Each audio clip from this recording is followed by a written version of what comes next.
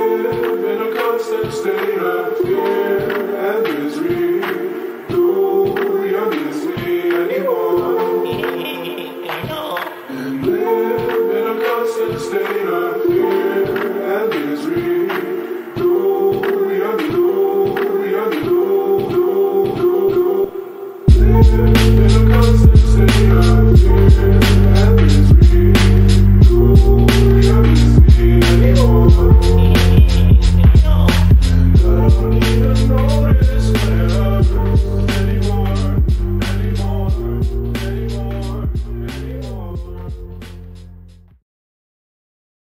Hello, everybody. So today is Wednesday, August 7th, and we are bringing you Block Digest episode 186 at block height 589,078. What is cracking today, Rick? Oh man, just trying to reformat the show really quickly before we go live. I did not know, I guess none of us really knew that we knew Google was planning on getting rid of Hangouts, but we didn't know it was going to happen so abruptly. So now we're all here in the mumble and trying to resituate the show. It seems to be going well. How are you doing this morning, Janine? I mean, in terms of our show, I'm completely on board with the changes we'll have to make to how we share the show and, engagement that we're planning to have with the audience. But obviously, I mean, I don't know if we want to discuss that starting off. I mean, it's a pretty big change for certain sections of YouTube, especially as Shinobi mentioned, like gamers who make a lot of their money on YouTube by doing live streams and getting tips to answer questions or read comments while they're playing games. So, I mean, I don't think this change will be necessarily bad for us. It'll just make things a bit sticky for the first couple of episodes, but what do you guys think about that? Well, you know me, I like it. I like to roll with the punches. Like every time something changes up, I just think it's a new opportunity to figure out a way to do things differently and see how things shake out. And yeah, I think the things are going to definitely change in some of the structure of the way that people participate with the show. But overall, I think it could be a good thing, a blessing in disguise, something where eventually you get pushed off that cliff. You got to fly sometime. Yeah, I think it'll make it a lot more polished and tighter. But, Nopara, simultaneously, what is going on with you and what are your thoughts on this? I think it's not gonna be a good idea to drop the live show because that has a certain kind of magic to it, and it may be very well that very few people are going to watch the show if it's not live, and because of that I'm going to risk to drop some gossips here about me stepping down as the CTO of Wasabi and the code maintainer of Wasabi, and I finally will be able to have time to get refocused on researching Bitcoin privacy. Specifically the unequal input mixing and mixing to others instead of mixing to self as it is today. So it's very exciting. I was trying to get time for this for a very long time now, but it just get farther and farther down the backlog of things to do, and I have to free up some time for me now. But don't tell anyone because this is not official yet and not announced. Yeah, don't tell anybody when we put this live on the internet later.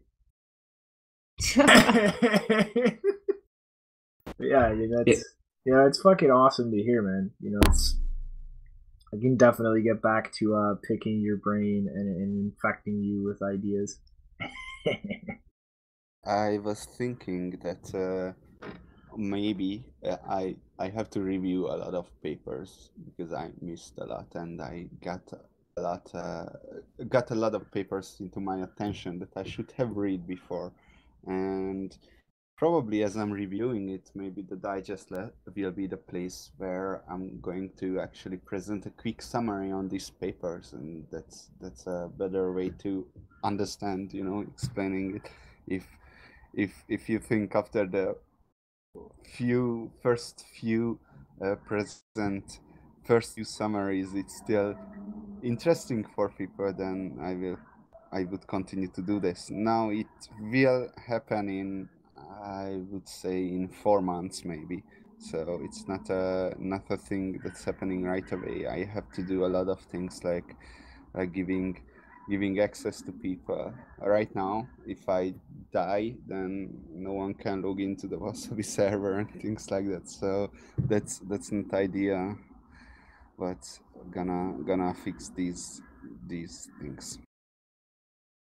Well, yeah, man, get yourself some well-deserved rest time here every now and again. I know you've been running the gun since, was that August, whenever you first released Wasabi, and yeah, things have just been off to the races since then. So yeah, it'll be good to get yourself a little bit of break from that and start refocusing your energy on some other aspects of privacy. Yeah, I just don't tell anyone. Yeah, let's keep that secret between all of us. We're good. So yeah, outside of that, I'll just say like real quick that I got done with that speech. It went well, and I don't really know that much more about Google that I could really speak about other than I'm in their little intranet of speakers and mentors. We'll still see how that goes. I'm still talking to them, and yeah, that's about an update with all that stuff. I know I was out for an episode or two, and sorry about that, guys. For y'all really picked up the slack. I've listened to those episodes; they were good, and I appreciate the help. And back to business now. Yeah, I'm planning to watch that, to listen that tonight. Yeah, I'm gonna re-record it. Like the recording I have right now, it's sufficient, but it's just not as good as it could be. I could definitely do something better whenever I'm just more calm. I was so nervous that first time giving a speech. It's like I was just almost like rushing through it a little too much. But yeah, let's get through this intro, man. We've been introing a little too long. Let's start getting into a little bit about what's going on in this space, man. I mean, we're jumping right into the crazy here with Craig Wright and Satoshi and all that craziness. Like, what's going on here? So there was the second hearing with the Craig Wright and Ira Kleiman court case in Florida on August 5th. And we once again had Katie and Anina go to the hearing and kind of summarize key points on Twitter, as well as he who will not be named, who initially was giving in-depth breakdowns, and everybody got very angry with after they realized he was a BSV supporter. But the gist of this was mostly a witness testifying, Steve Shatters, the CTO of nChain. And if you remember from the original hearing, a lot of Craig's strategy when dealing with bullshit or outright fraudulent documents that he had presented to the court was say that other people had compiled this data for him, and he had simply been handed this by other people, always offloading the blame of sourcing of this information to somebody else. Well, Steve Shatters is the person purportedly who started working to compile, air quote, Satoshi / Craig's coins public addresses to provide to the court. And pretty much how this was done was Craig just told him, look for addresses between this date or this date range, the network launched to August 24th, 2010, that haven't been spent, used pay to public key, didn't reuse addresses, had a single output, and only used the value 0 to 58 in the Coinbase nonce field. And he pulled 27,000 addresses from this. And this is effectively the basis of Craig claiming that these are his coins. He just threw together some random criteria and had an nChain employee compile a list of all the addresses or unspent outputs on chain that fulfill this criteria. And this employee started doing this around June 2019. And when asked during this testimony whether he had any conflict of interest in this, or any kind of personal interest in the outcome of the trial, he answered no. When literally the outcome of this trial and its effect on Craig's claim to have invented Bitcoin literally is going to make or break nChain, which employs this person. And he claimed in the courtroom that he does not see any personal interest in the outcome of the trial. So the next thing that Katie went over was a Matthew J. Edmond, who testified to the altered metadata of the emails purportedly exchanged between David Kleiman and Craig Wright, and pretty much going through just how completely fraudulent most of the information Craig has submitted to the court is. She specifically points out how frequently the words fraud and fraudulent were used in Mr. Edmond's testimony. And pretty much the response was that anybody can alter the metadata of an email. So once again, this strategy of these documents came from somewhere I can't verify, and anybody along the way could have altered things to explain why this is just completely bullshit evidence. And again, a thing to note is Dr. Edmond was a part of the Silk Road investigation. So all aspects of that aside, and the issues that's going to create with people's perceptions of this person, the important thing to draw from that is that this person is somebody that the court system is going to look at favorably as far as expert testimony regarding things of a technological nature, especially inside the cryptocurrency space. And the last thing to note here also is that Craig did not show up for this hearing. So from what Katie's reported from this, like the nChain witness called to testify creates a very, very bad image of the situation as far as Craig is concerned. And then the expert witness brought forward to testify to the fraudulent nature of documents submitted to the court by Craig is somebody that the legal system is going to look at as very credible and weight the testimony of very highly, given his involvement with the prosecution and case against Silk Road. So like this is just spiraling further down the fucking toilet bowl as far as Craig is concerned, and is absolutely not looking good for a favorable outcome for him in this case. As Vsec noted a couple of episodes ago, I read a few things about Vsec's summary on the Craig Wright case, and what really happened here is exactly the same. Every time someone brings some documents, Craig and his companion is going to claim that document was somehow forged, or something happened with the document, someone modified it every time. And it's interesting to see they did not give up on that tactic too, because probably they are good at it, because they are doing that so many times, and such an experts in forging documents that they can figure out how to try to disqualify documents. Those it might be forged because of this and this and this. Yeah, if you know how to do that, then you will be good at with this defense too.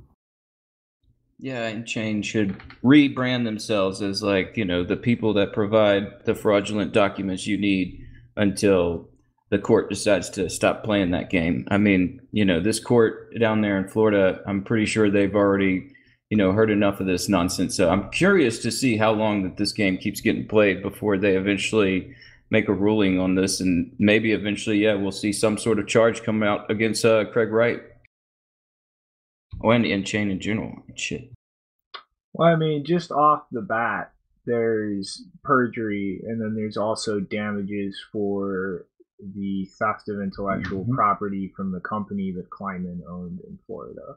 Like, I mean, I don't see this not having very negative consequences for Craig, both in the direct legal sense and then also in the secondary sense of like the fallout this is going to have socially for his reputation amongst the group of suckers who still buy all this bullshit.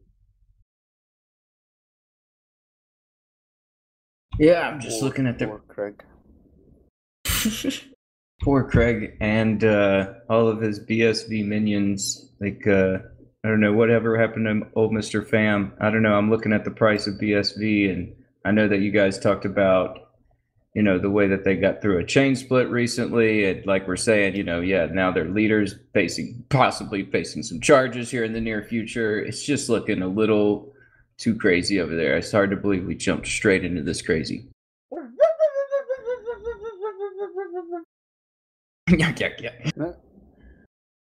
But seriously, imagine the stress that Craig is experiencing. I mean, if you have been a fraudster all of your life and things are finally starting to reach you and catch you, and now it's like, man, how can that guy sleep at night?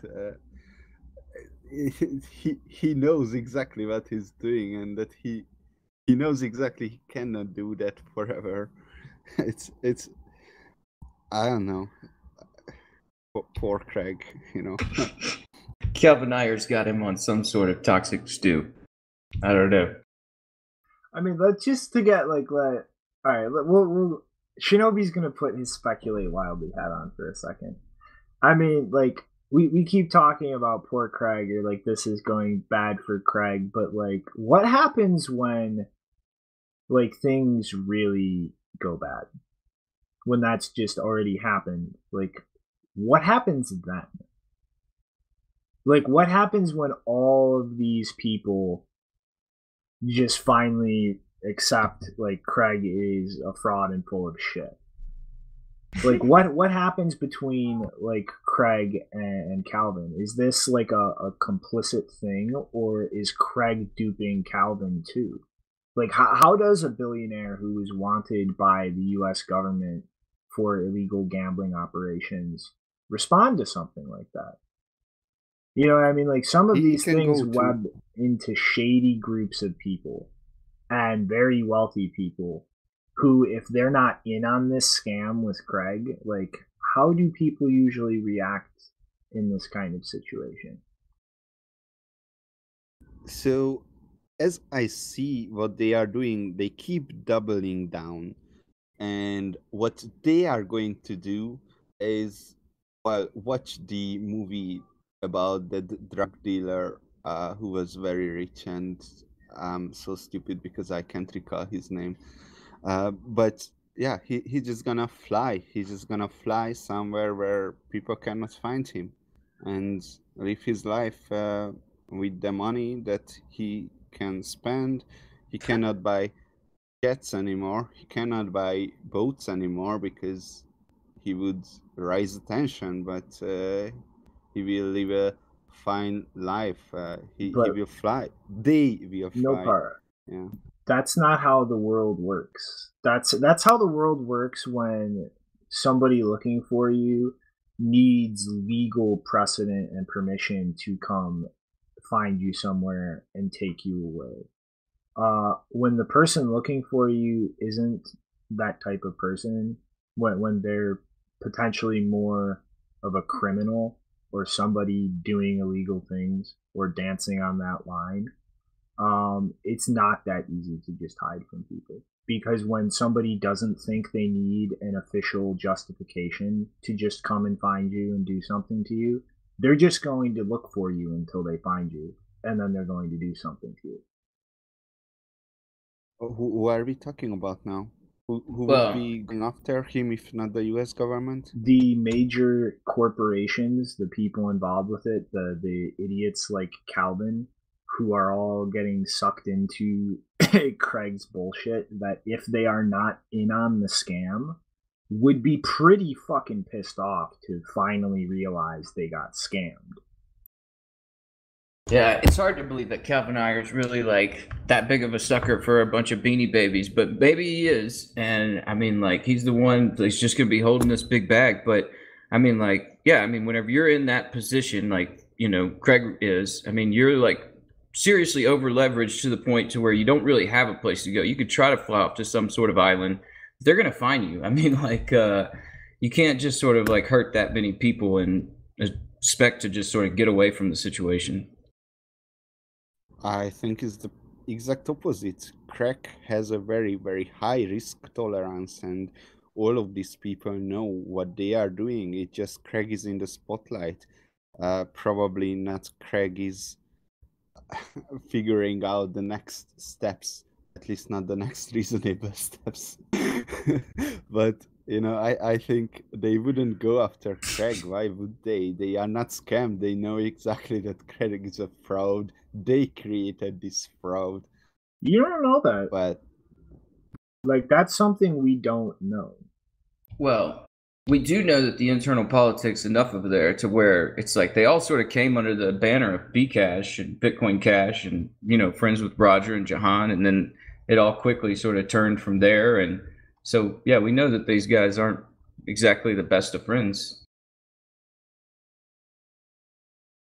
yeah, but Jihan and Roger are not going to hunt down Craig or things like that. They are not those kind of mafioso guys. Well, I think. that's where I hope, yeah, I hope he's sort of plotted all this thing out, because well, I just don't think he can. But yeah, you want to take us into the next part of this whole crazy story, Shinobi? Well, it's not, I wouldn't call it next part, but I guess the next thing going on in that corner of the woods. I think last episode we talked about the chain split during the Bitcoin SV hard fork. Well, a kind of development with that situation.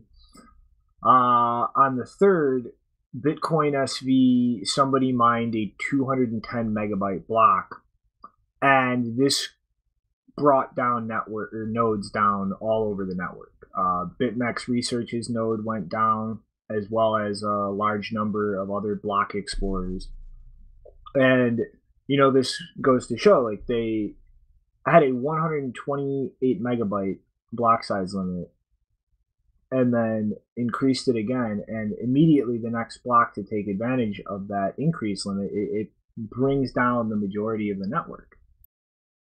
And to really top it off, further developments in this situation highlighted that the split going on from the hard fork is still active. So as of the 3rd, when this 210 megabyte block came in, BitMEX Research analyzed the graph of the SV network, looking at the 420 SV peers they knew about. 65% of them were at the current tip. 17% of them were stuck at the 210 megabyte block, and 19% of them were still on the pre-hard fork chain, which has apparently progressed by 52 blocks since the fork occurred on the 24th. So some, like, relatively small amount of hash rate is still just out there mining it. And I mean, this is pretty much a clusterfuck. Like, this simultaneously, this hard fork and this very large block that it enabled have pretty much, like, fractured the Bitcoin SV network in 3. like 17% of the nodes still can't process that 210 megabyte block. It crashed a large number of nodes that received it. A vast majority of the nodes on the network are at, or not vast majority, maybe a little more than a majority are at the current chain, and then you still have almost a quarter of it on the pre-hard fork chain. Like this is just a clusterfuck. And when you look at simultaneously like this kind of technical incompetence and just the groundwork for epic collapse just being laid, you have all the shit going on with Craig and the Ira Kleiman case in Florida, and just these two things together are just a disaster waiting to happen for the whole Bitcoin SV ecosystem. I mean, if the confidence of Craig's scam falls apart while you have the network just technologically falling apart as you try to deliver this big block pipe dream, like the whole ecosystem is just going to collapse under the weight of bullshit. Oh yeah, this is where I think some of the people that are getting hurt the most might be those guys like Kevin Pham and Daniel Kratowitz. I haven't even really paid much attention to if they're even talking about any of this stuff, because it does seem like there's just so much going on, you can't ignore it. And yeah, all this sort of does add up, and there's a courtroom with a judge trying to make a decision on all this. So all of this information can be factored in, and yeah, it just doesn't look good for BSV in total. Kind of curious to see, like, once this thing absolutely completely implodes, however that happens, will it still have a price? I imagine it still will. Like, Calvin will still hold some or something. Whatever. It's a wild story to follow. Yeah, I mean, come on, you need no par, nothing to toss in on everything falling apart over there. I do, but I might run out of time because I'm trying to find an article of mine where actually Satoshi, I think, said that he's not Craig Wright and didn't get much attention. But yeah, Well, I will keep searching. I don't think that email really meets the bar of proof that it was Satoshi, although I think what it says is true. Oh no, wait, I'm sorry, never mind. I'm thinking of the email posted after the Newsweek and Dorian stuff. Yeah, I think that was a post. What Nopar was talking about was on Bitcoin Talk. I think maybe. Let me find it, because there is a very nuanced circumstances for it, and my conclusion was that it was actually real, and this was Satoshi's last appearance.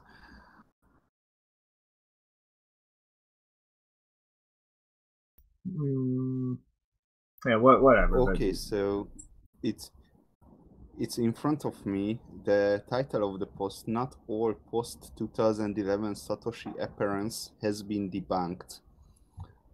And what was not debunked is that I am not Dorian Nakamoto. Okay, this was one thing.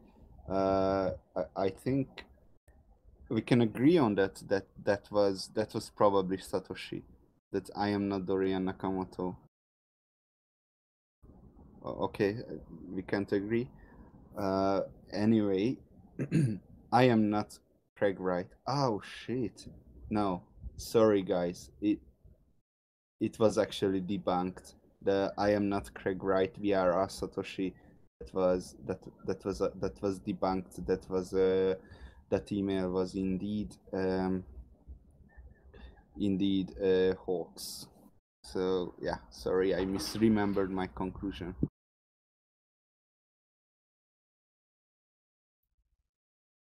Boo!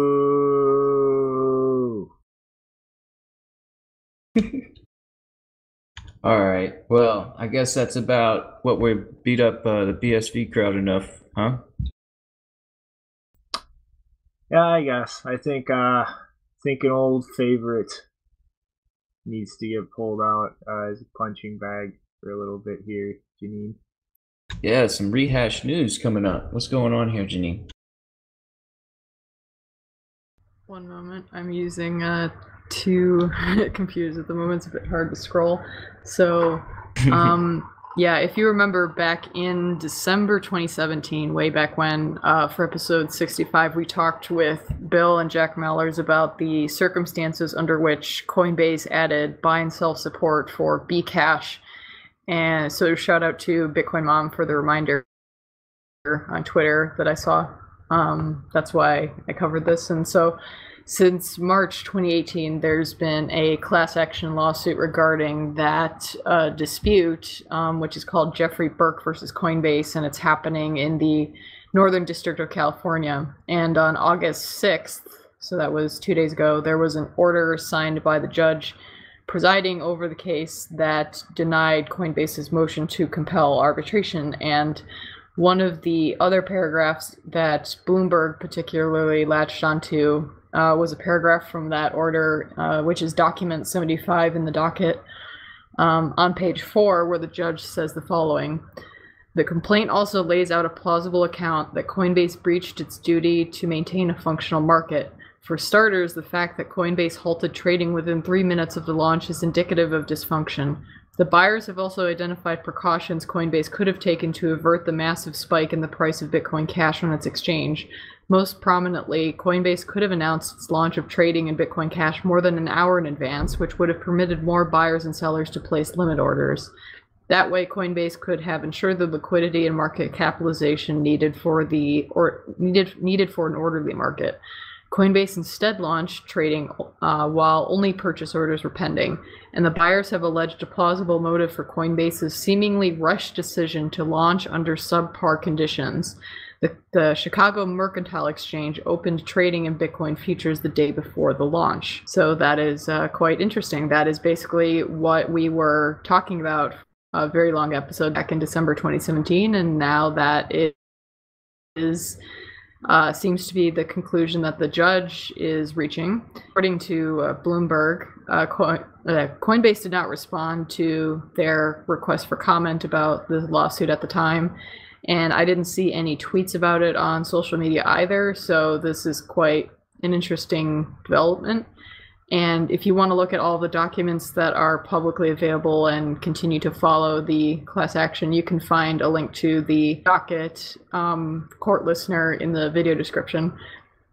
Another thing I want to add is that, unrelated to the lawsuit, Coinbase tweeted on August 5th that, quote, over time we expect Coinbase customers around the world will have access to at least 90% of the aggregate market cap of all digital assets in circulation.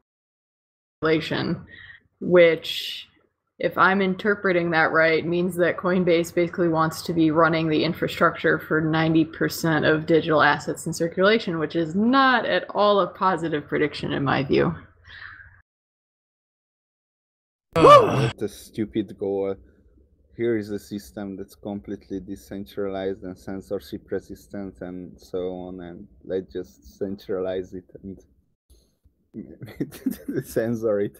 I don't know, like, what the hell are they even thinking? I mean, they are building on top of something that, if they have so much power, they have to be responsible for the success for it, and they just don't care.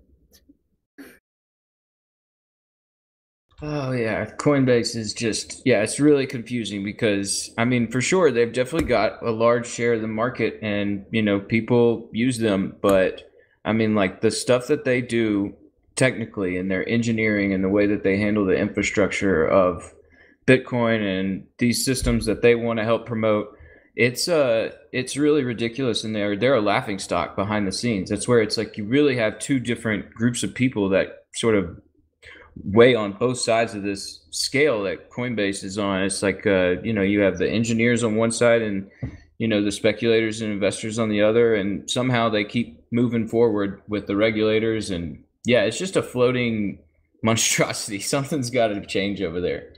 Brian, get out of there, man.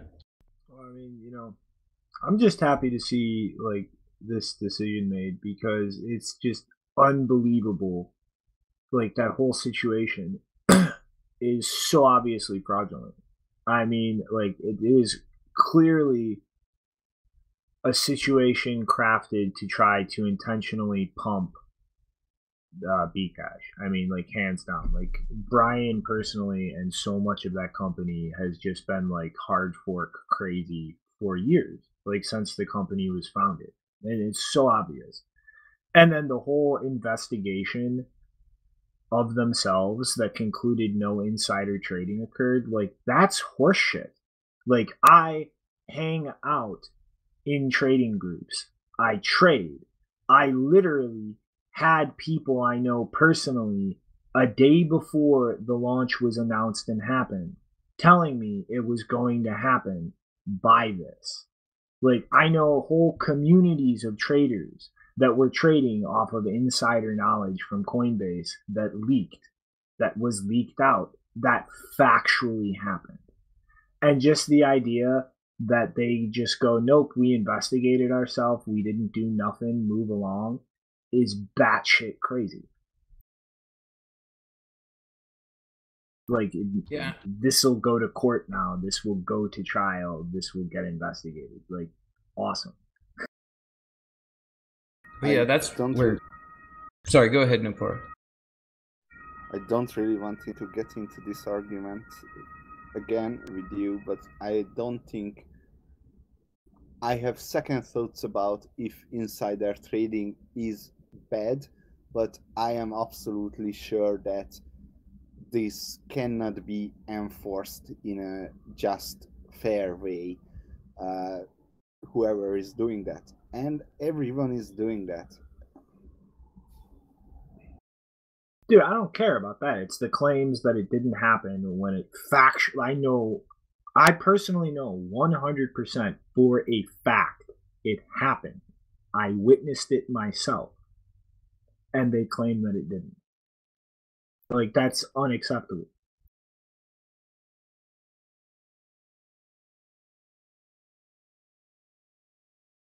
All right. Like, if they want to play ball, go ahead. If they want to play ball in government regulation land, where they try to push and impose that on this ecosystem as a whole so that they can exist and make money, then they can exist and play by the rules of government regulation. Deal with it. Yeah, it's good to see at least some action taken against that because, like you're saying, it was pretty blatant. Anybody there around the time floating around certain channels knew about that. And yeah, if you can just look at the charts and everything, you can see it too. It's pretty evident. So yeah, it'll be good to see. Maybe they'll actually start to change some of their positions and do some things right. I mean, they were really kind of frightened whenever that all launched because I remember it was like.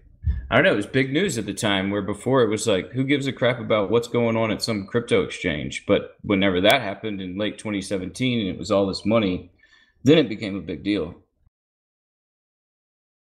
You reap what you sow. Ding, All ding, right, ding. I think I'm gonna go into the next story, and I just find I don't really report on this kind of news, but I found this interesting that Apple Card will not allow purchase of cryptocurrencies. The Apple Card customer agreement said the card cannot be used for purchase of cash advances or cash equivalents that include cryptocurrencies, casino gaming chips, race track wagers, or lottery tickets, or terrorists. So, what are your initial thoughts on this so far? Well, Is Apple banning Bitcoin? no, I mean, it's like, dude, they're extending you credit. I mean, it is what it is. Like, I mean, what really bothers me, and what when these types of things, like, credit cards banning shit happens, is the idea of card processors banning it, or like people preventing you from using your debit card with your own cash to buy something. But I mean, ultimately, as much as it might suck if you want to use it for that, it's credit. Like, somebody else is lending you their money. Yeah, you just ruined my follow-up. I wrote it to myself. Let Shinobi to rant about it, then turn the table.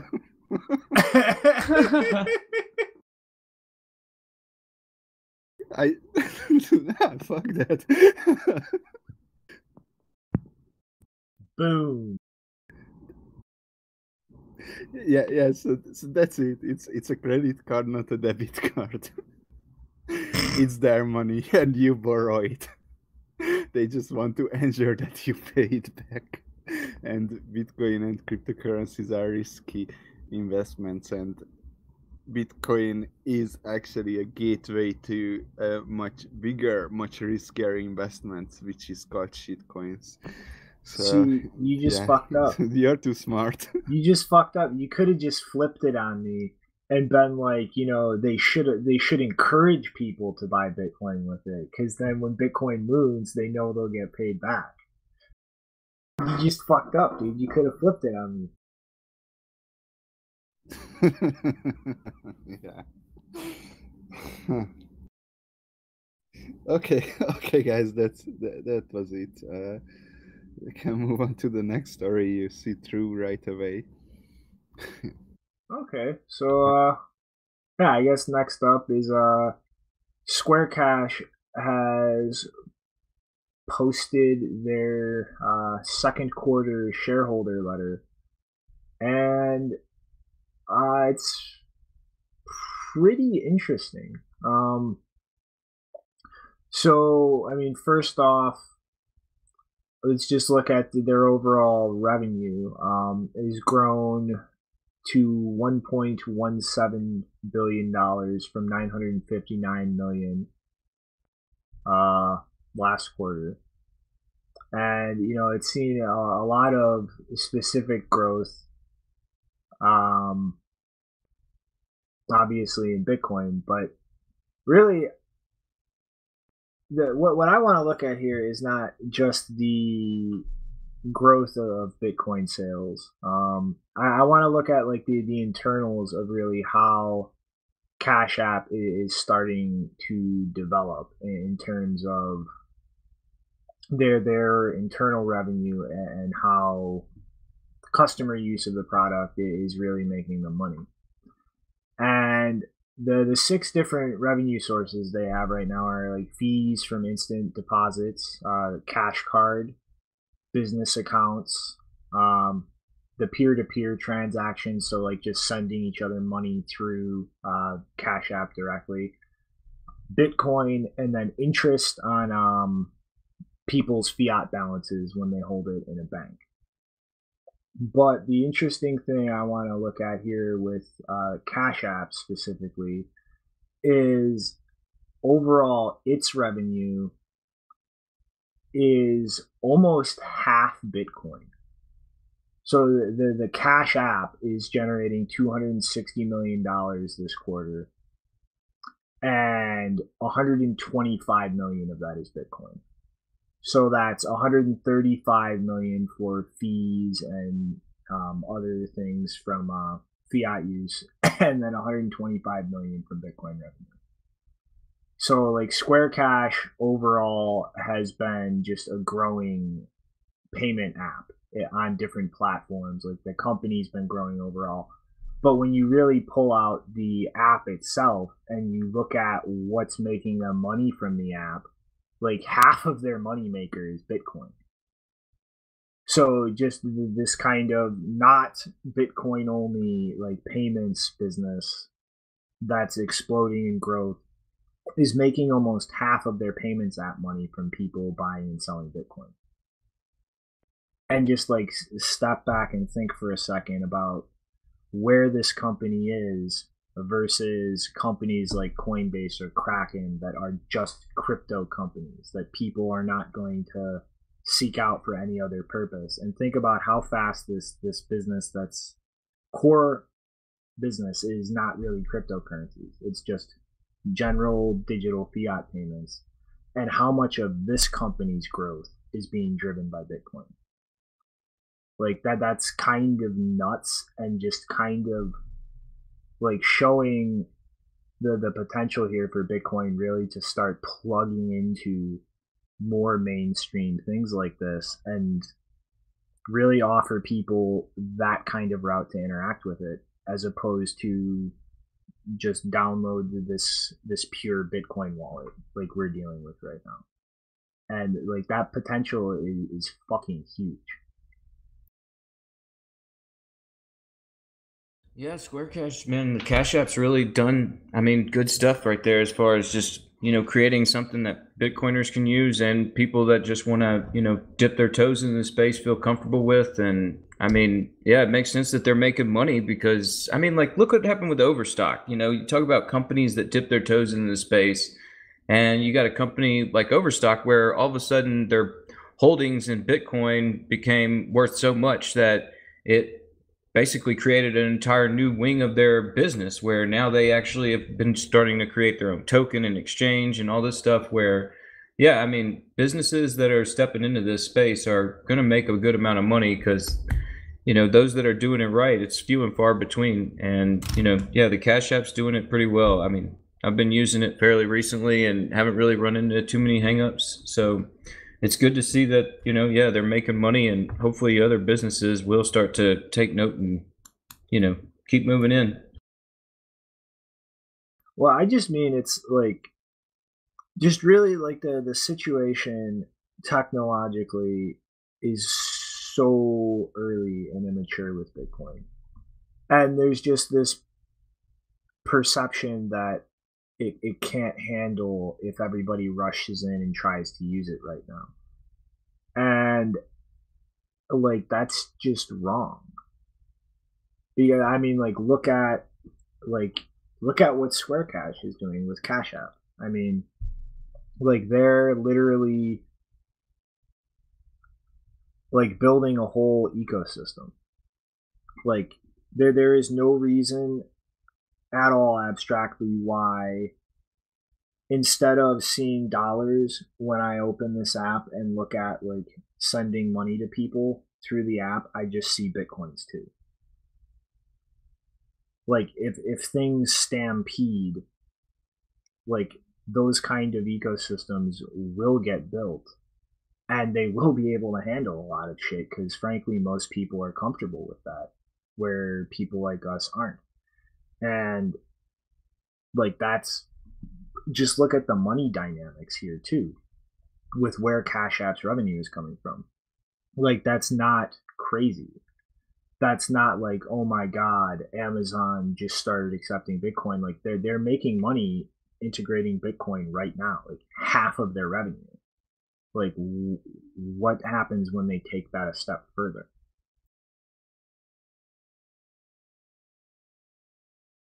Yeah, I mean, I'm ready to see it, man. I'm ready to see because, yeah, I mean, technologically, we were able to do it. The only thing I'm thinking is, like, of course, immediate thing I'm going to run into is people on the ground. They're like, "Yeah, I bought this Bitcoin, but these fees are crazy." And it's like, well, it's because right now everybody's buying Bitcoin because of something that just happened. But yeah, I mean, like, they're working closely with, I mean, they've hired core developers and they're working closely with Lightning Network stuff. I mean, they're technologically moving in that direction to handle these things. But yeah, my first thought is like if right now everybody rushed to go buy Bitcoin, I imagine the fees would be pretty much like the main thing I'd be talking to people about. The new people coming in wondering like, okay, well, I got this thing and it worked, but now how come I'm paying this?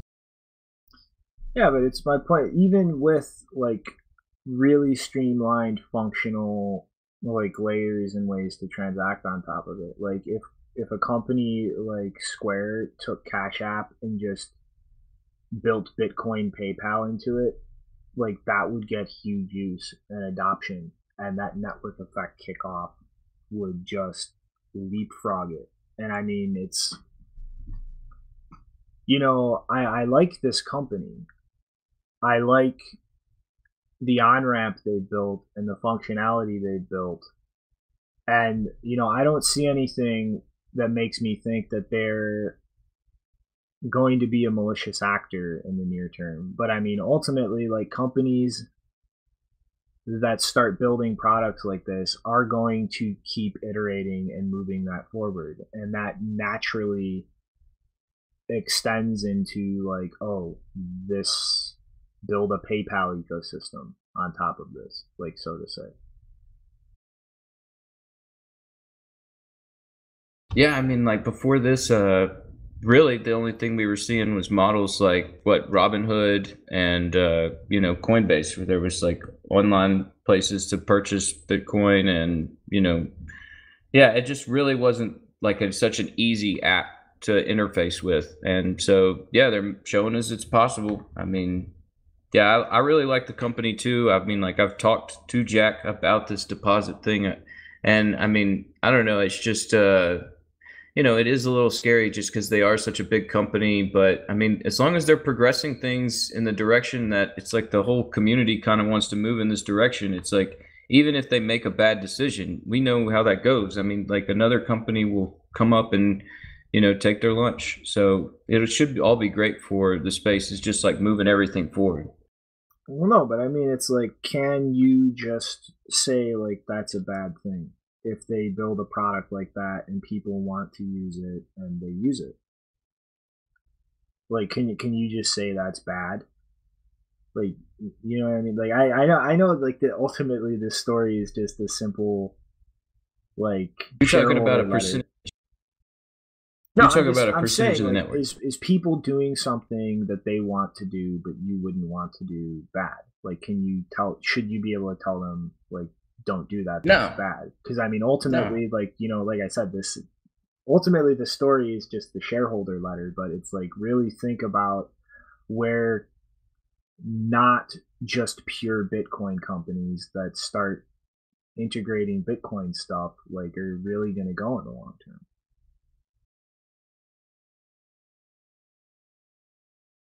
Like, I mean, as like Lightning is awesome, like Liquid is awesome, like the potential for things like Xiaomi and eCash is awesome. But I mean, just realistically, I think the first way you're going to see people really widely transacting with Bitcoin is more likely through things like a Cash App ecosystem. Like for most people, like, Well, they trust companies more than Lightning or Liquid and Bitcoin. it's just simpler, easier. It's what they're used to, and like they'll pay for that, and a company will make money for providing that. Yeah, I mean, like we've said, these Bitcoin banks are going to be a real thing, and I mean, it's one of the reasons Coinbase has got so much success right now. But yeah, it's a little bit of a risk there whenever you're talking about percentages of the network that operate on that sort of thing. Like you definitely don't want that to be a large percentage of the network that operates that way. But like you're saying, I don't know if we can really help that. Might just have to, keep iterating to solve that problem before it actually gets here.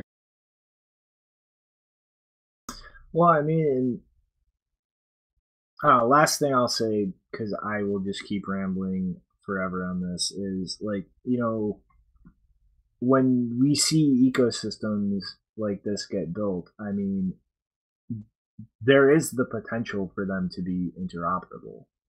They're all just tracking Bitcoin. And I mean, any company providing an ecosystem like that can link in with other ecosystems.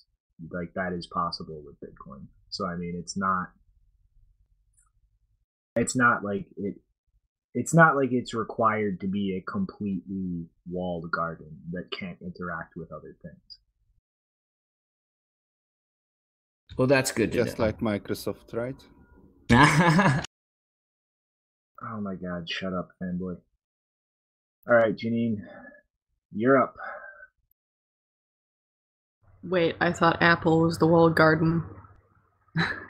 They both are walled gardens. Yes, no, that was my point. I mean, you have a fucking Linux kernel in your Windows. Okay, not yet, but it's just a click from the Microsoft Store and you can use it. And Yeah, inside of Microsoft's walled garden, exposed to Anyway, everything the walled garden is. I should stop now because we lose all of our audience. Microsoft is a walled garbage bin. All right. So, in the past 1 second.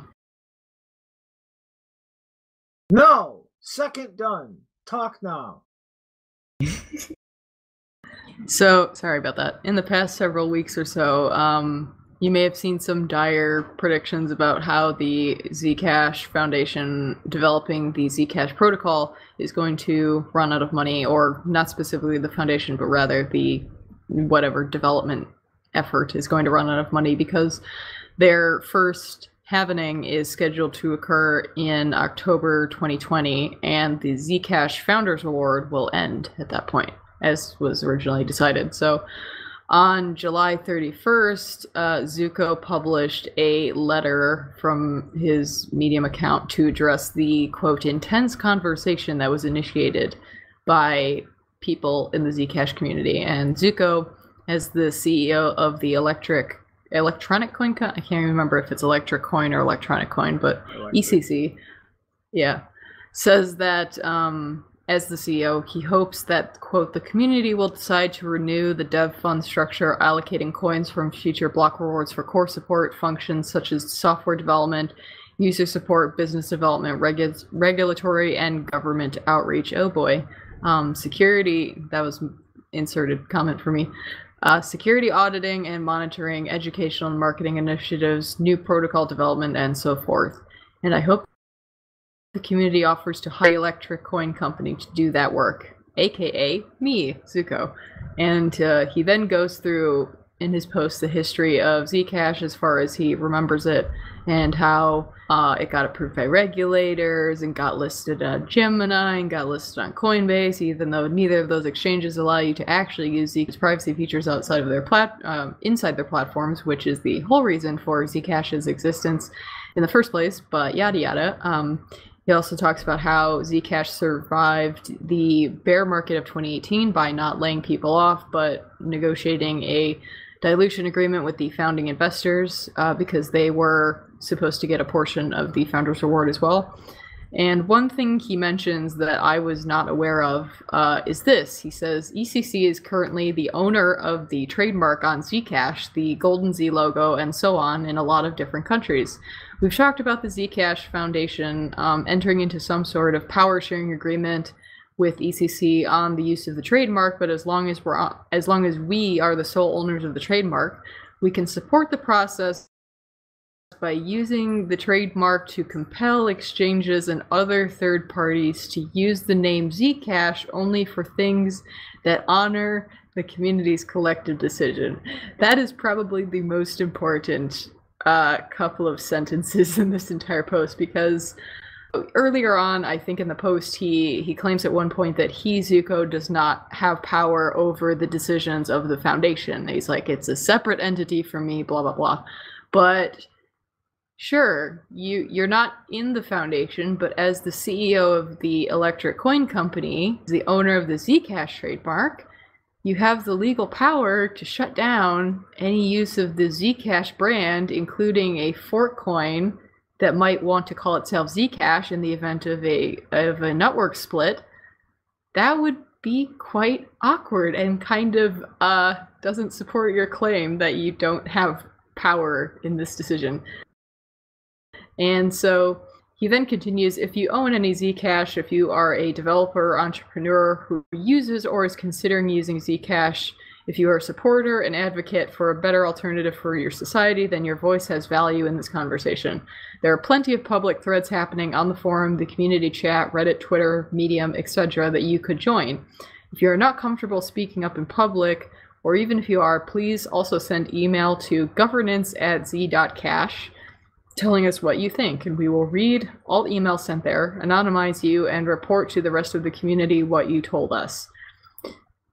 So this is another problematic part of the letter, and it boggles my mind that they actually think that this is acceptable. So when I read this conclusion, I immediately noticed, and you might too, especially if you're in Bitcoin, I immediately noticed that at no point in the letter does Zuko use the word nodes. Nowhere at all. So my question is, how many of the so-called community members who are running nodes Like, do they have any like specific say? Like, why is this decision being made through messaging a single central email account, and not, why is it not a choice that is made by individual nodes that are, to follow a particular chain and ensuring that the Zcash network functions? Why is this a conversation that's happening over email? Why is it a decision that is happening through some kind of report by the Zcash? He doesn't even specify whether the email address is for the Zcash Foundation or the Zcash company, otherwise now known as Electric Coin Company. So, like, I just don't understand why is this not a decision being made by nodes, or is this another chain where nodes aren't important? Decentralization makes me feel warm and fuzzy inside. Yay! Yeah, this sounds like, because I don't want to use the word fork, and we're just going to call them upgrades. It's like all the decision making comes out through that office where supposedly he doesn't have any control, like you say. It's really a lot of mental gymnastics and contortionists maneuvers. But yeah, I mean, dude, I really just boil it down. Zuko is just another one of those idiots out there who wants to have like a coin that pays the money that they control to pay for their shit and just be able to call it decentralized. It's for some reason the cognitive dissonance required to believe that seems to be viral and contagious. Yeah, I really can't get over that sentence where he says that the ECC can support the process, like the decision-making process, by using the trademark to compel exchanges and other third parties to use the name Zcash only for things that honor the community's collective decision. I just find like he's basically framing a dangerous point of centralization as a good thing. As a support system. Yeah, well, I mean, it's not a smart man. We'll just say that first. And I would just like to say publicly now that if this actually happens and the developer tax is reinstated, I move to call it the grocery tax from this point on. It's a tax to pay for Zuko's trips to the grocery store. Yeah. Oh, and that was another. So there's a portion of his post, I think at least twice, where he was talking about how it was a very strange sense. It was like I gave or I donated half of the wealth that I ever expected to this project and invested it in, making the Zcash Foundation in addition to other investors. And then later on in the post, he says that the value of that wealth that he was referring to was the Zcash coins, which were worth nothing, obviously, when it launched, and then the price went up. So he's saying that he risked wealth in the form of coins that had no value. Bro, do you know how much risk was involved in me just printing this money out of thin air and giving it to, or half of it to somebody who wasn't me? I mean, like, seriously, guys, like, that's some real skin in the game. Like, how do you not see that?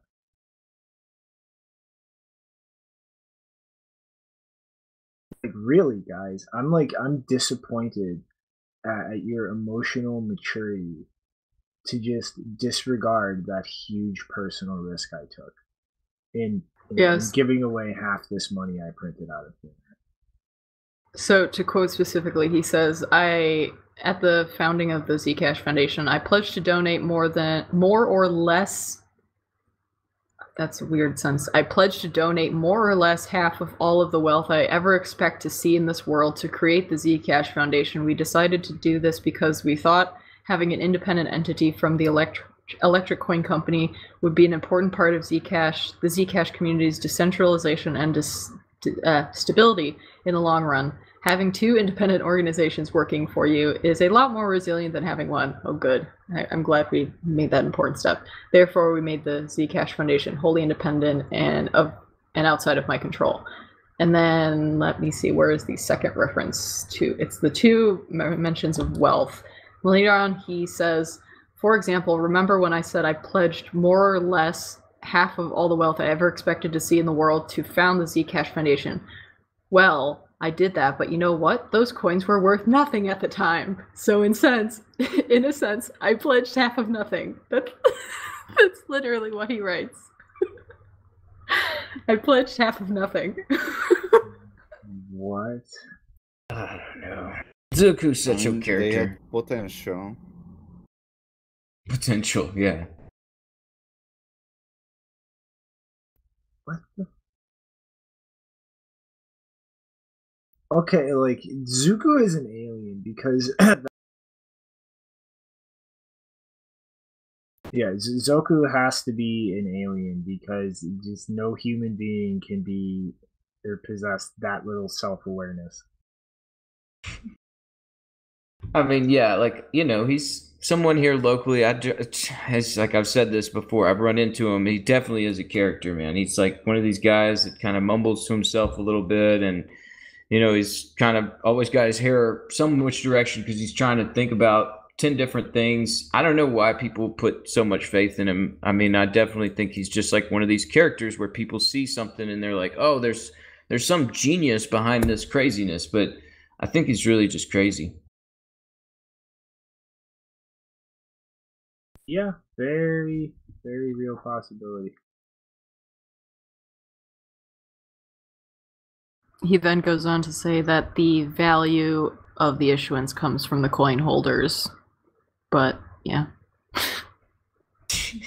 So everybody holding Zcash, they like really believe in privacy enough to where they purchase Zcash, but don't understand that it really doesn't provide any level of privacy. Also, I guess the unspoken implication is that because the Zcash price has dropped by, 80% since the launch price, that means there are fewer coin holders, or the coin holders value Zcash less since it came about. Is that the unspoken admission? That's what the market's saying. All of this is costing his bills, man. He needs some taxes. He's got groceries to buy, dude. Grocery tax.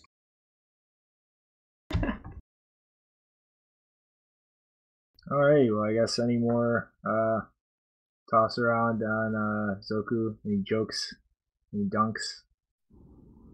Yes, I just want to say that in Wasabi, we just hired a guy who's 21 years old and he's a programmer, and I have no idea where he got that knowledge while he's so young, and this is his first job, and he knows stuff I don't. I very, very rarely talk about. I don't believe geniuses exist, but this guy from the Philippines, Jumar, really seems to be a genius. So my point is that you should give me your money because we have a genius in the house.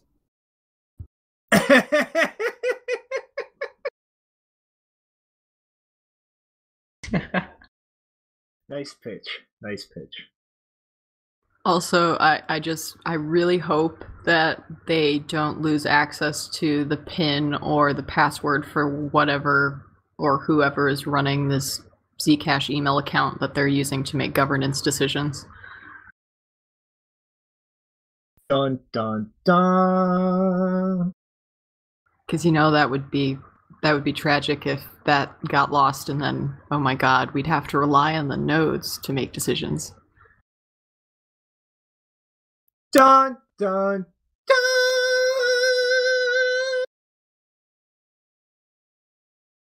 Alrighty, so we kicked this one to death. I think we kicked this one to death. Yep. All right. Alrighty then, it is time to talk about fun stuff. CoinJoin Sybil attacks. So Chris Belcher,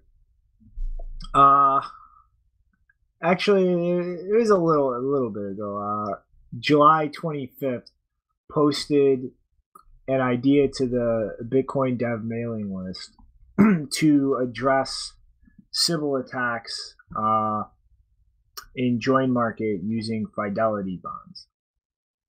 Just to kind of like rough over things here, like when you're talking about Join Market, it's different than a mixer like Wasabi or Samurai, who are both using a centralized mixer to coordinate things.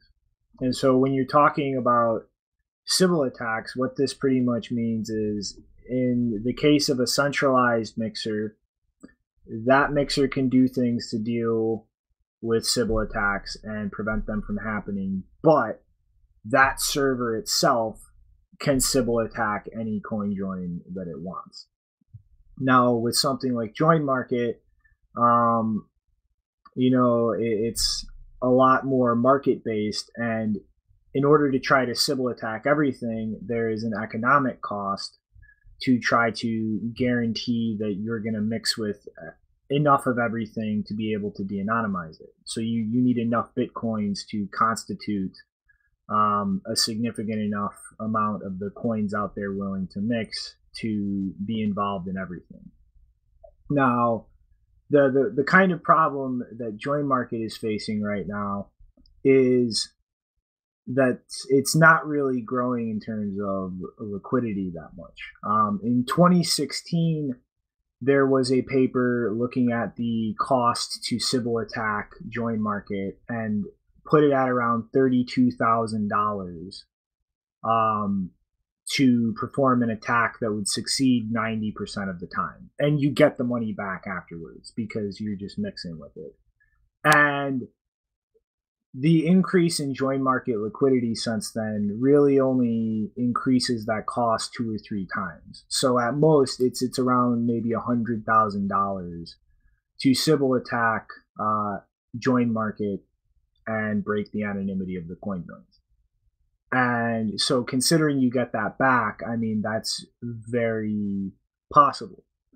And so part of the reasoning here, they think that the liquidity is not growing is 2 reasons. One, there's enough liquidity really to mix anything. Like there's enough liquidity on Join Market to make CoinJoins that have outputs of 400 Bitcoin each.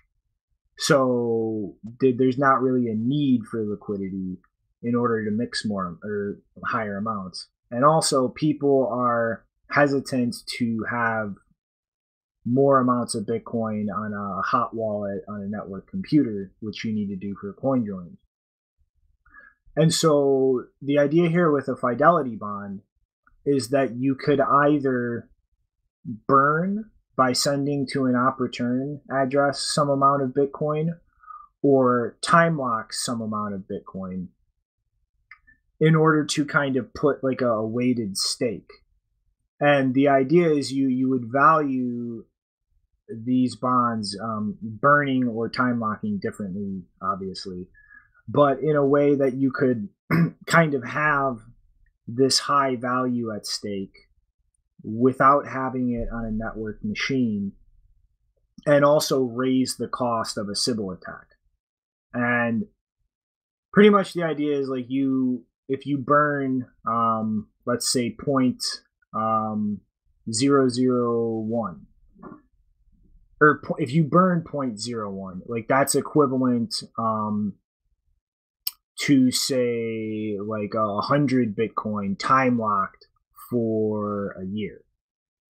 And so you have a very big skew where it takes a lot more Bitcoin locked up in a time lock to represent some being burned permanently. I'm sorry, it's 100 Bitcoin to 0.1 being burned. And so you would weight these, and people would prefer to use a couple of different makers on the Join Market who have bonds with very high costs. And you could do this to really raise the cost of a Sybil attack at the expense of kind of making the coin joins more expensive in terms of fees because the makers have to kind of make up for either burning or time locking coins and not being able to make money with them somehow in order to do this kind of bond system. But this would, allow you to have, the ability to time lock a UTXO and then sign a key with that to prove that you've delegated this other key, and then you now have a hot key you can use to prove that you have this bond, and that use that to coordinate the coin joins and kind of make the Sybil resistance of join market a lot more robust, just because of this dynamic going on with the lack of continuing liquidity buildup and the relatively low cost of sibling things right now. And so I think this would really be an interesting way to kind of address that issue that join market is having, that things like Wasabi or Samurai don't really have to really take into account or consider. Like with them, it's just, do you trust the server or not? So yeah, I guess Nopara particularly, like what are your thoughts on this kind of setup and how this could work?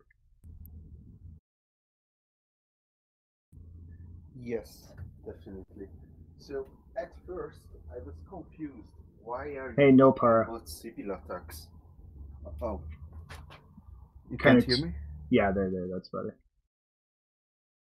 So, what's better? I didn't do anything. Get a little closer Can to the you mic. hear me now? Is it good? It's I a don't have little, mic. it's a little quiet. So, and what if I talk louder, like this?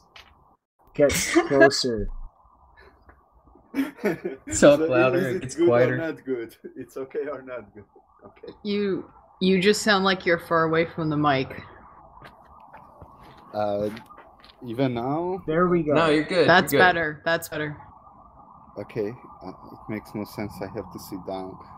Okay, so the thing is, I was confused. Why are you talking about Sybil attacks here? Because I thought this fidelity bonds thing is all about those attacks, denial of service attacks. Because I did not read what Patcher just published. Because I will get back to that in a moment. Why? So So what is a Sybil attack and what is a DOS attack?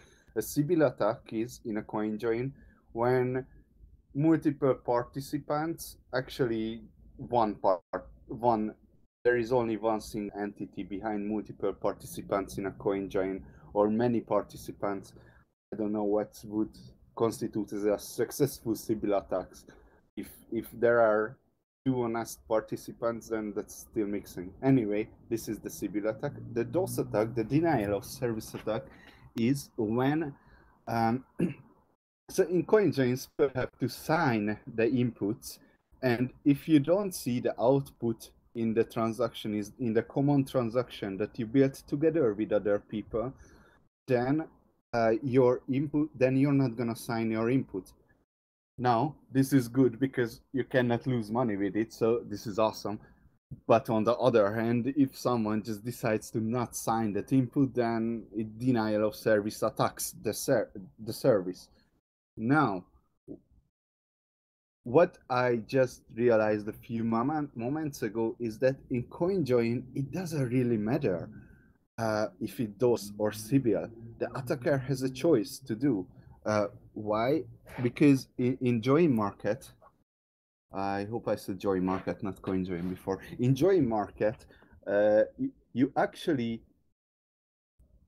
anyone who's participating in a transaction knows all the links. So, which doesn't really matter in join market because join market is about small, quick coin joins, but they know the links. And why this is important is because if an attacker gets there to Sybil attack or DOS attack, so attacker could either choose to refuse to sign the transaction or can choose to sign the transaction, and no one's gonna figure out that, hey, the attacker, I was actually a spying peer, because it doesn't have to get into most of the peers. It has to get into one peer. But there are a lot of small coin join transaction. So what that research was about is that how much money do you need to get into many of join market transactions? Uh, I don't think you can get into most of the join market transactions in an economical way, but I'm not sure about that. But the point is that this is how much money you would need to denial of service attack and to Sibyl attack, because the attacker have a choice to make, hey, do you want to DOS attack or Sibyl attack? Okay, why I'm bringing DOS attack here now is that because actually Chris Batcher in 2017, when I did my zero link research, that's when he got this idea. He commented under the DOS defense issue in zero link, so this actually applies to that. And I will read what he said then. I was reading the Google Docs document and thought of another way to make the DOS more costly, which is to use fidelity bond. I used the idea when thinking about anti-DOS for CoinSwap, but didn't use that name. And I want to concentrate on the negatives of it. In terms of, I'm not sure there are negatives in join market too. The real problem with this is great because this seems to be a really sure way to stop the denial of service attack, because the attacker won't have enough money. What he said there is that this doesn't rely on high miner fees like simply banning UTXOs, but it does mean the user need to own more Bitcoins than they intend to mix. For example, to mix one Bitcoin, they need to own 1.5 Bitcoin if the fidelity bond is for 0.5 Bitcoin. And my response was to that is, unfortunately, fidelity bonds would require the user to have more money in its wallet than it can mix, which ruins the user experience. But also, it would result in longer rounds if we assume non-zero confirmations of these fidelity bonds. However, what I really like about this is that it doesn't need to have some mental gymnastics. I mean, if you think through how you can DOS attack Wasabi, it's not hard. It's pretty fucking hard because there are a couple of protections in place, but it's hard. And if someone figures out, we still have this safety net to fall back into using fidelity bonds, because this can't really be just it's hard to overcome this too. So this is how I think about this whole scheme, is to as a safety net, and I don't have an expert opinion if in join market this is the right way to go.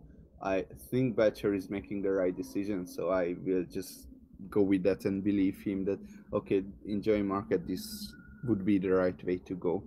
And it has some different characteristics than any other thing. But I mean, like, there's really nothing else you can do with this situation where liquidity is not growing because there's enough to mix.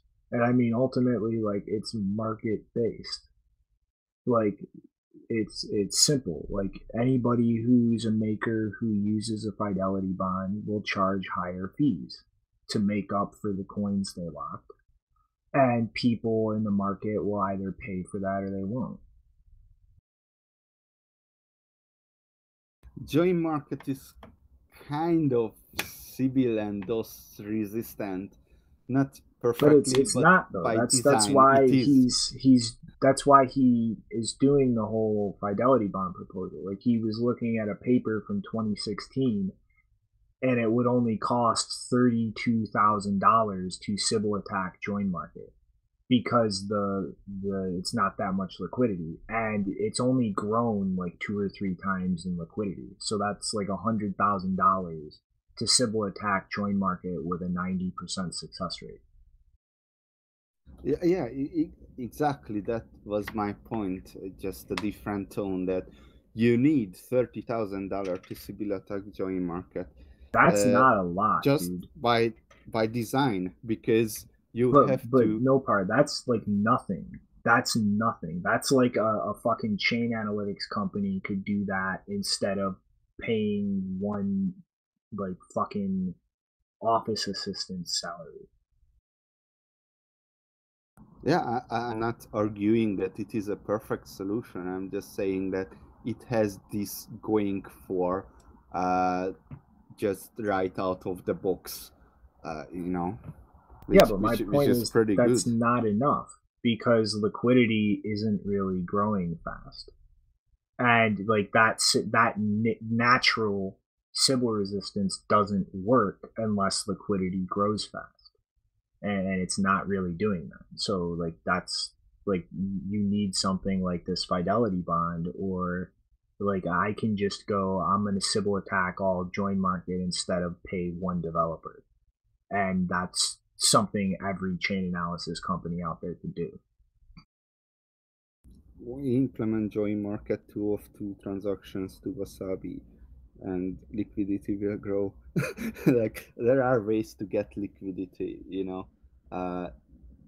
but again, I'm not arguing that this economical cost is a perfect way. I don't know if it's a good way. Maybe not. I don't know, but it's an okay way so far. But if he has something else figured out, then that's even better, right? Well, I mean, that's the beauty of I don't join like the market. user experience. Like it's a Okay. market. Like this all literally can just get thrown out there, and then the market uses it or not. Like you implement the bond software to make them, and then you implement like options to let users prefer them in the wallet, and then the market does its thing, and this works or not. And like really any kind of change like this in join market, like it's all market dynamics. Like the market adopts it or it doesn't. No, I just figured out what I'm missing, and it makes perfect sense now. Why I didn't want it to add it to the zero link research to get into Wasabi later, because it ruins the user experience of Wasabi users, because they will have to have more money than how much they can mix. But in join market, it's not the case, because normal users are only takers. They are only market takers. Well, if you are not using the tumble function, then you are only taker. And the market makers are actually the ones who are running the yield generators. So they are. It doesn't ruin their user experience, because their user experience is to keep running a thing, and it's gonna do the mixing by itself. But And then the yeah, user so wallets that's they why just the user just says like whether they want to prefer a fidelity bond with a higher fee or not, and then it does its thing.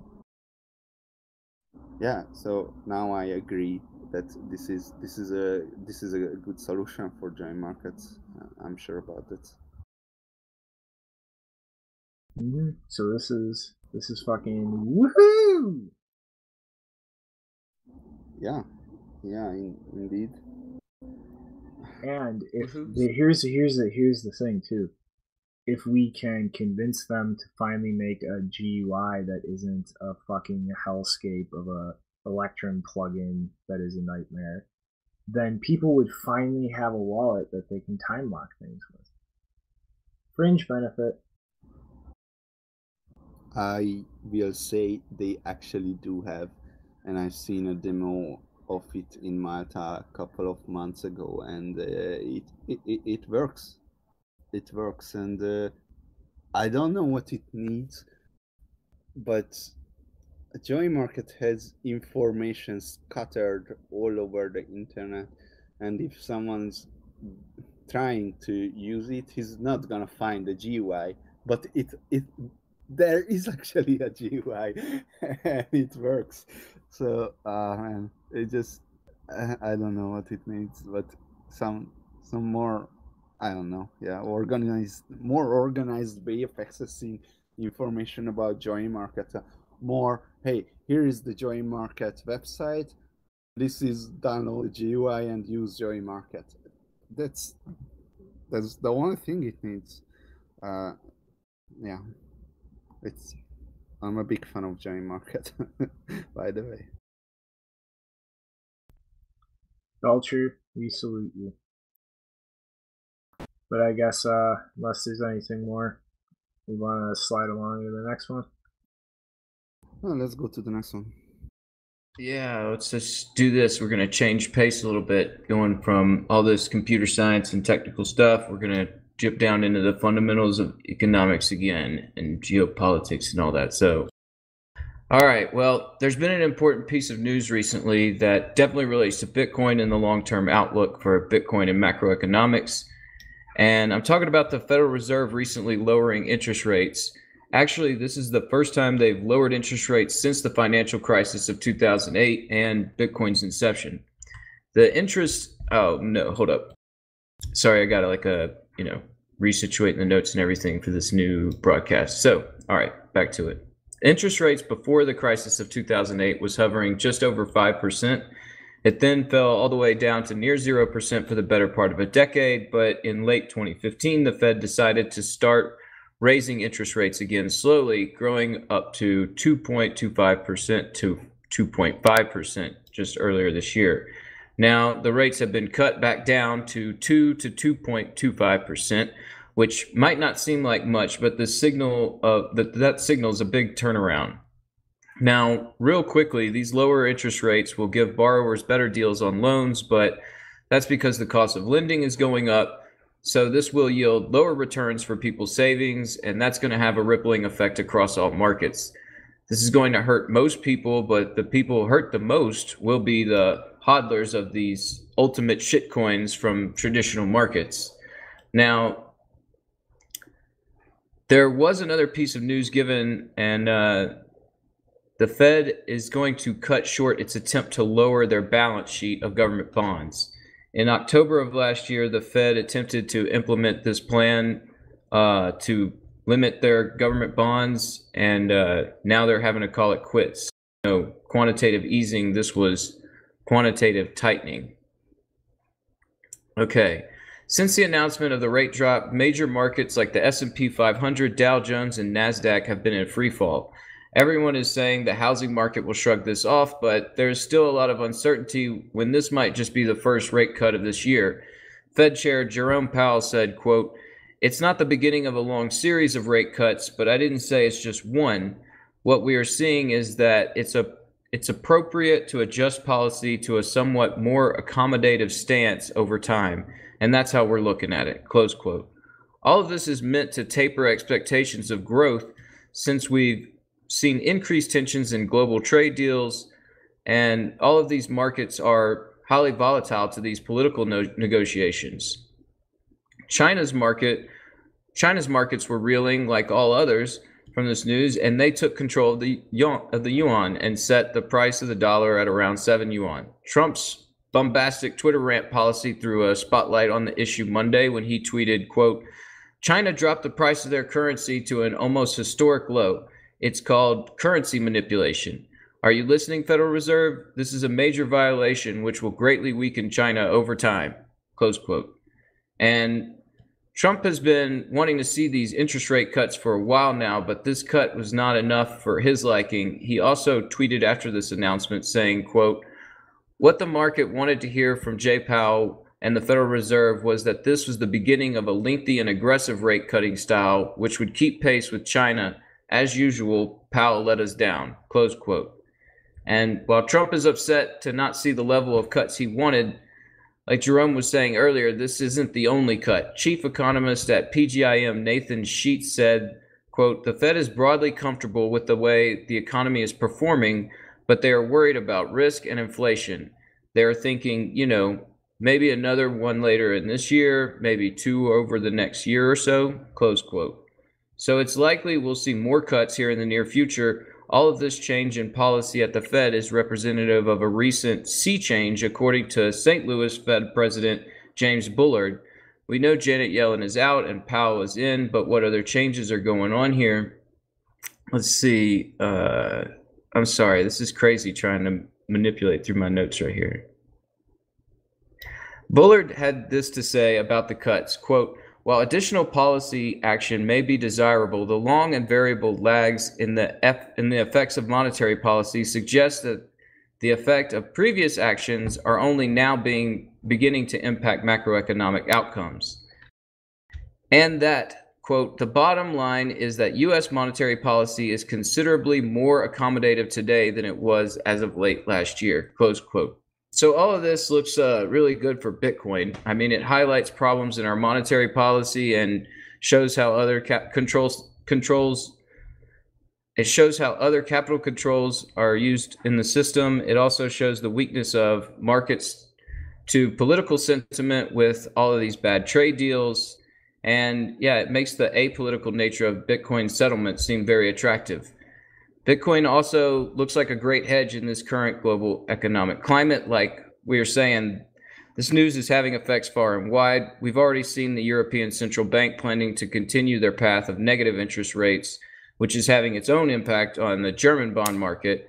At the same time, we are seeing countries who operate outside of these banking cartels talk about using other means of economic settlement. Without a doubt, the times are tumultuous and it's going to be a while before we see the full impact of these recent moves from the Fed. We should be ready as a community to onboard a whole new series of people who are waking up to these economic realities. I mean, I wasn't in Bitcoin when Cyprus happened, but I've met a lot of people who came over because of that situation. And this could be a similar story, but with a much larger crowd. All right, so yeah, what do you guys think about all this talk about Bitcoin? I know you guys were taken back a little bit seeing Kazakhstan accept Bitcoin for weapons. What are you guys going to do when we start seeing macroeconomics settle on Bitcoin, like, the big players nowadays using Bitcoin? Maybe. I mean, it definitely looks a little bit better than this current situation. Well, I mean, like these kind of systemic problems coming home to roost is a long time coming, and I mean that's not just happening in a vacuum either. I mean, there are a lot of politically tense situations coinciding with a lot of environments going through these economic changes, with interest rates being adjusted and targeted around for different reasons that ultimately boil down to, again, circling back to politics. I mean,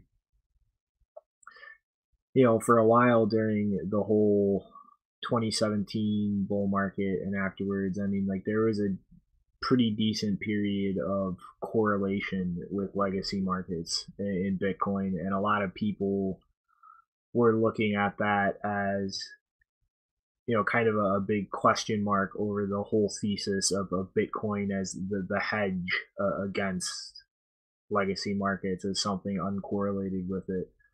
And this kind of general global situation going on right now is really, I think, going to be the first full scale test of how Bitcoin is going to function. Like, is it going to fall into a correlation with legacy markets, or is it going to function as that hedge? And I'm really confident that it will, but it's ultimately like this is going to be kind of a make or break moment as far as Bitcoin's utility actually delivering on the promises in that regard. I really like the way that you're going there, Shinobi, because I have been thinking about the same thing recently. So what what Rick brought up is that, well, we have huge problems in our current financial system. And now you are bringing up, okay, but is Bitcoin is going to be ready for that? And I have been thinking about that, and I actually wrote a blog post. It's called "The Quest for the Perfect Bitcoin Wallet." It came from the thing that I was thinking about. Oh, how can we make Wasabi more user friendly for grandma and things like that? And I came to the conclusion we can't. It's always going to be a niche. There are just so many things that we cannot compromise on because of privacy. Now, so what can we do then? Not with Wasabi, but as the Bitcoin ecosystem to get ready for the current financial system is there is going to be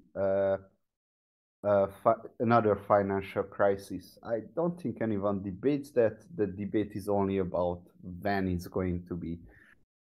Okay, so when it is going to be, then only alternative is going to be Bitcoin. Now, how do we make Bitcoin ready for that? And what was our answer so far? Our answer, not as a collective, but whoever tried to solve this problem, the answer was Coinbase, Circle. Oh, do you remember Circle? Circle was, everyone was so excited. This is going to be the Apple of Bitcoin. It's going to make Bitcoin easy. But what's the problem with this kind of attempts to make Bitcoin easy is that it is compromising on very fundamental principles of Bitcoin, like privacy and I don't know. There are some principles I listed there because they are custodial. That's the big problem. Now, so what can we do? We need a Bitcoin wallet that can't do basically anything, only to receive and send money, maybe show some history. I'm not even sure fee estimation is needed there. Always block targets 3 or something like that. You need a Bitcoin wallet that's super easy to use and translated to every language. It has to be on mobile. It has to have a desktop part. The desktop part has to actually connect to a hardware wallet, which should be also super easy to use. And then the desktop part has to run a Bitcoin full node because this huge project has to take responsibility of the network, because I don't think I have to explain why. So it should be easy to run a Bitcoin full node on the desktop part. And the other thing is a Lightning Hub should be easy to run too. Tor is obviously needed, or some kind of anonymity network, probably Tor, because everyone's using that, and that's the blah blah blah. So Lightning Network Hub on the desktop, and of course Lightning Network, because Bitcoin doesn't scale, so we have to have something that actually able to handle the influx of users, and this is going to be the end of it. Yes. I hate to tell you, but if the global economy implodes next year, people rush into Bitcoin. Everybody's going to be using it through things like Coinbase and Square Cash, and that's just what would happen. Like you can't build that simple wallet you're talking about any other way. Exactly, that's my point, that we could at least attempt to make Bitcoin usable in a way that grandma would understand it, and still grandma would hold the keys, or rather the hardware wallet, and still grandma would have some kind of privacy, like 2 of 2 coin joins at least, that wouldn't prevent grandma from losing her privacy, but that just simple 2 of 2 coin joins would actually prevent effective mass surveillance if this would be widely adopted. So individual privacy, I think it can't be with Bitcoin, with the current Bitcoin individual privacy, only with the Lightning Network, but on-chain it can't be saved. It just can't be saved in a really grandma-friendly way. Not normal user, but grandma, like the less technical user. I don't see any way to save individual privacy, only to fuck the mass surveillance. That's what we can aim for, and this kind of makes me sad actually, but that's how it is. That's the practical reality of the situation. Well, that's where I hope, man, it's not going to be next year. I mean, I'm hoping, that this thing is going to move away from the brink, because it does feel like, this thing can happen at any moment. Like this, this economic downturn of where, corrections should have been made back in 2008 and they weren't. And it's kind of a race to get a lot of development done to see if we can be ready, because there will be a moment, and I'm sure we'll still think we're not ready, but we'll find our way through it. Yeah, let's keep moving. We got just a couple more stories. Janine, yours was kind of in this vein about interest rates and everything, right? Yeah, it's very similar. And it's not, as Rick was talking about, it's not really a Bitcoin story, but I think it is an effect because it may result in some significant percentage of wealthy people, specifically wealthy Swiss people, to either move their money into more local banks or to diversify maybe into Bitcoin if they haven't already. And that's because the UBS Group AG is reportedly going to start charging Swiss clients an annual fee of 0.6% on deposits of more than 500,000 euros, which is about $560,000. And the reason that's significant is because that fee previously only kicked in at 1 million euros, and so they've now cut it down to 500,000 as the limit. And then UBS competitors like Credit Suisse Group and Julius Baer are also moving in a similar direction, though in the case of Julius Baer, they claim that their strategy is to selectively impose that fee on a case-by-case basis, factoring in which currency is being deposited. But nonetheless, they are reporting that their customers are withdrawing their cash already in response to these fee changes. Julius Baer, not UBS. I don't think they said anything about that yet. But Bloomberg, this all comes from an article by Bloomberg reporter Patrick Winters, and in it he wrote, like Swiss rival Credit Suisse Group AG, UBS is caught between the prospect of losing money to hold client deposits and imposing fees that could prompt customers to take their business elsewhere.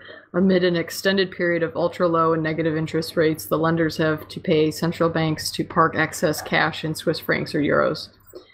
And so they also note that if clients want to avoid this fee, they can move cash into fiduciary call deposits outside of Switzerland, which can be apparently accomplished in 2 working days. And then the deposit would only be subject to a 0.375% annual fee, which may still be significant for some people, but obviously that cuts in half, so they would prefer that. And they can also maybe avoid it by moving into local cantonal banks, because those are supported by the regional governments in Switzerland, and they apparently don't pass on negative interest rates to customers. So that's a couple of strategies. Obviously, the third strategy is to go into Bitcoin, and you don't have any of this nonsense.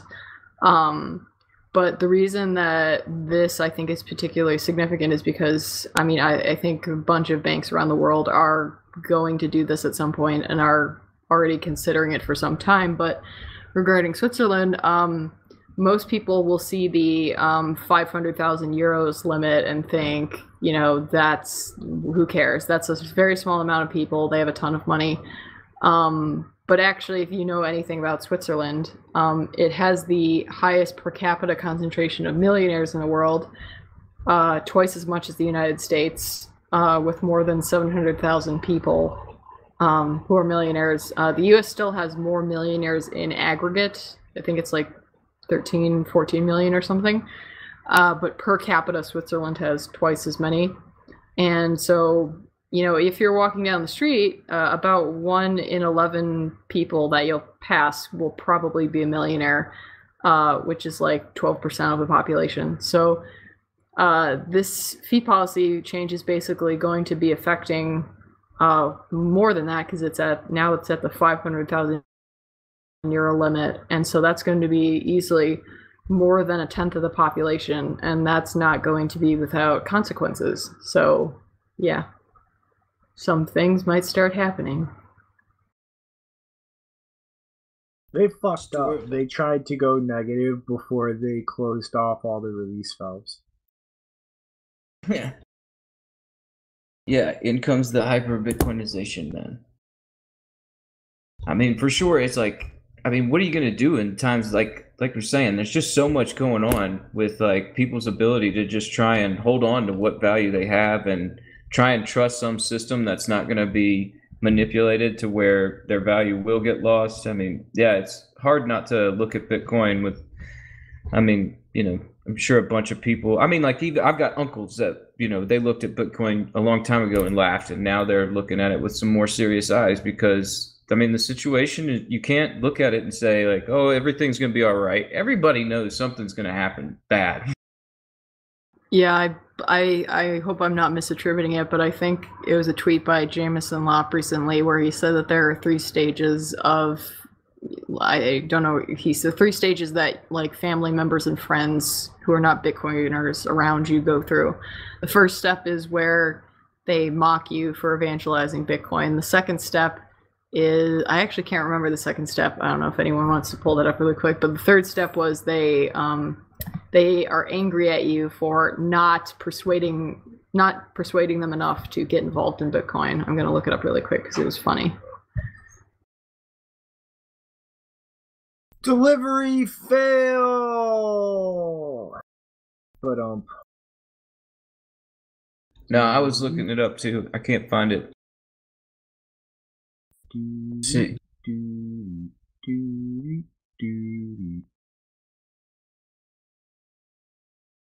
Well, here, look, I got this really relevant one pulled up. It's something that Jack posted earlier. Jack Mallers posted earlier today. It says, as older monetary systems begin a systemic collapse, natively digital programmable money grows its rich feature set and value every day. If you can observe what's happening, you realize how lucky you are to be alive and a part of such a beautiful time for humanity. And then it's a fingers crossed and a prayer and hands together because, yeah, I mean, it's a crazy time. Yeah, go ahead with that one.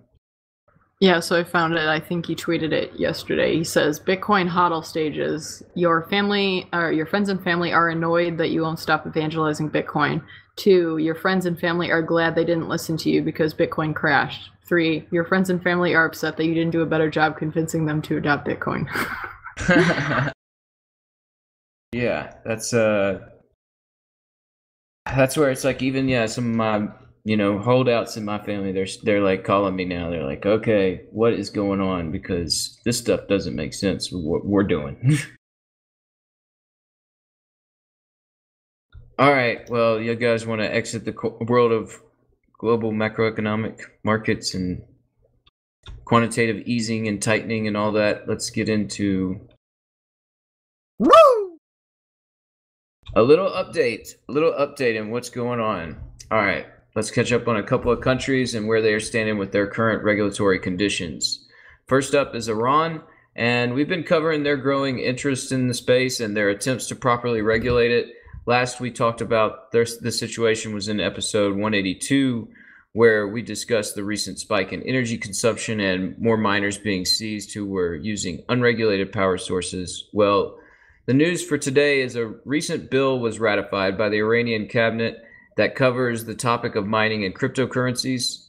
The first major bit from the bill is that trading any cryptocurrencies within the country of Iran is considered not lawful, and they do not view digital assets as legal tender. That language stops really short of labeling anything illegal, and it doesn't sound like too much to worry about, just a measure in place to try and control the development of the space. The bigger part of the bill discusses mining and how it should be carried out. It says, quote, or not really quote, but these are the things that you should be doing. Mining cryptocurrencies will be allowed inside Iran under certain conditions. Miners need approval from Iran's industry ministry, and you're not allowed to mine inside a 30-kilometer boundary of all provincial centers, except for Tehran and the central city of Esfahan, where tougher restrictions apply to get the certification to start mining. And mining farms should be charged for the electricity or the natural gas used to generate electricity based on prices applied for the export of energy. And lastly, mining farms will be taxed like industrial manufacturing units unless the owner returns the money earned from the export of their digital currencies back into Iran's economic cycle. So it sounds like they're encouraging mined bitcoins or cryptocurrencies to stay there in Iran. And yeah, that's as far as what's out of Iran. I think this is pretty good news for them. It's nothing too harsh, and it sounds like a reasonable approach to try and encourage development. I'm sure those who are working there in the industry are gonna, appreciate the clarity.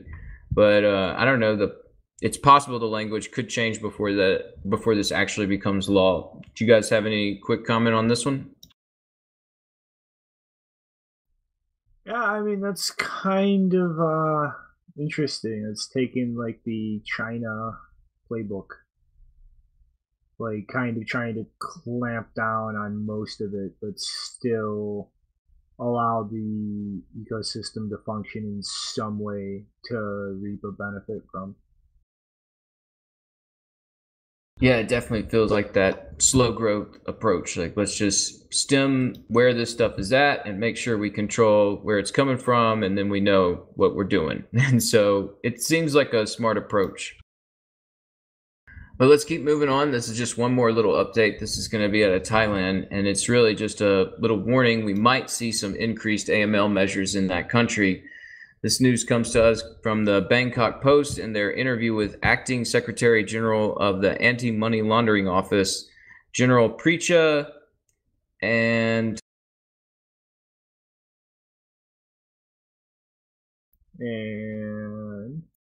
I'm sorry. So yeah, I just posted that name in there. Do you guys know how to say that? Okay, General Precha Charasanshayana. I'm really just offended this guy. I'm sorry, General. The 20th. You're probably correct. You're probably more accurate than I am. So anyway, this guy's running this office of the AMLO, and the 20th of this month marks the 20th anniversary of that office. And the general was asked about his vision for the road ahead. And he sees cryptocurrency as a challenge, as it, quote, will be a tool of new money laundering, close quote. And he believes criminal suspects will transform their money into digital currencies such as bitcoins, as the virtual format will make it harder for authorities to trace their money.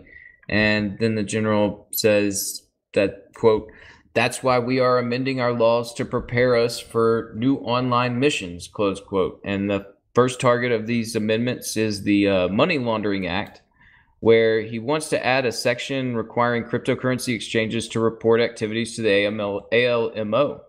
And yeah, this office usually sticks to traditional sector, but they will now be probing these exchanges and darknet markets in order to fall within international standards. So it sounds like, they're trying to move towards appeasing the FATF. So while they might be moving in this direction, General Precha said he prefers to see AMLO become more cautious to avoid facing counter lawsuits lodged by suspects. So these amendments haven't been passed yet, and it's a topic that we're going to have to keep watching as the situation develops. I know Thailand is a place for many digital nomads out there. Just keep your ear to the ground on this one too. And yeah, that about does this for updates. So that's about it. So Nopara, do you want to laugh first or should I? I I laugh first, then you laugh, then I laugh again. Uh, my first story is that when I was in Thailand and I was doing the digest, I was smoking an electric cigarette, and you know that's illegal in Thailand, yet people doing it. That's the less interesting story. And now it's your turn. Well, I didn't really see any kind of law of any sort actually enforced at any time I was there. So good luck. Yeah, that's the case with some of these countries. It's like, let's see if they'll enforce anything. So, yeah, I mean, as I was reading the story, that's where I was like, we're just gonna have to watch this. I'm sure, they're talking the talk to try and appease the FATF and the Bank of International Settlements, but I don't know how much like actual enforcement we'll see from this stuff. Back to the enforcement stuff that Shinobi is talking about. Agreed. I just looked it up. Since 1960, prostitution is illegal in Thailand, yet it's everywhere. But a couple of years ago, I think I told this story already. But anyway, a couple of years ago, people they figured out, hey, if it's illegal already, we should calm down on this. Okay, what should we do about this? Well, let's do some family-friendly zones where prostitution is illegal. It was illegal before that or anywhere else, but anyway, now it's really illegal there. And what was the response of the girls? It's like they created their own family-friendly zones where they dressed like little girls. Wow. So that's about enforcement in Thailand. Yeah, it sounds like they got some ingenious ways around that. Shinobi, you got any more crazy tales of Thailand? Good luck. Now, one thing that I was able to enforce in Thailand is that Shinobi to put down the toilet top, because I told him that there are snakes that are coming out of that and you don't want to risk it. You were scared of snakes coming out of the toilet. So Giant enforcement pussy. in Thailand is not that bad. The impossible is possible. All right. Well, I Yeah. guess, I don't know. Final thoughts about that time? You want to take us in, Rick? Yeah, man, I got a final thought, except it's nothing to really type or say any, just that I started eating meat again. I like eating meat on a regular basis now. Every day I'm cooking up something. Yeah, man. I mean, I've been a vegetarian for 2.5 years, and it was like somebody brought it to my attention, and I just like I couldn't resist a double bacon burger with no bun, and I ate that thing, and next thing you know, I'm eating pork sausages and New York steak strips and T-bones. Like I'm trying to, yeah, it's like, man, a real noticeable difference in like my ability to, can keep going as far as like working out. I used to only work out like once or twice a day, where now it's like, since I started eating this meat, it's like every free minute I got, I'm working out. Just about feels like.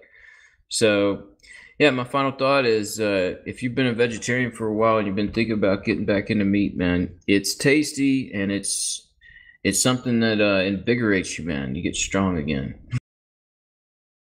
Yes. My final thought is that it looks like you take advice from Zuko on vegetarianism.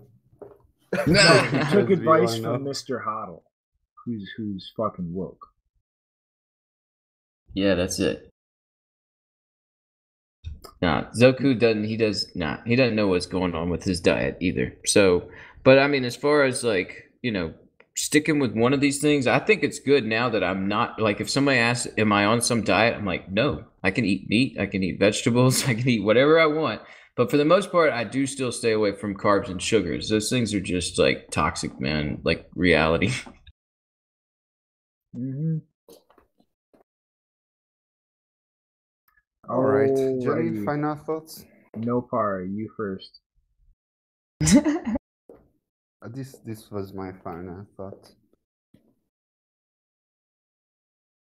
No, that's not a final thought. Asking somebody else if they have a final thought is not a final thought. Give a final thought. I don't have any. Janine. Oh, bugger you all. Alrighty. Well, Do you no, have I one? don't. Shit. Baba Booey. BSV is the real Bitcoin.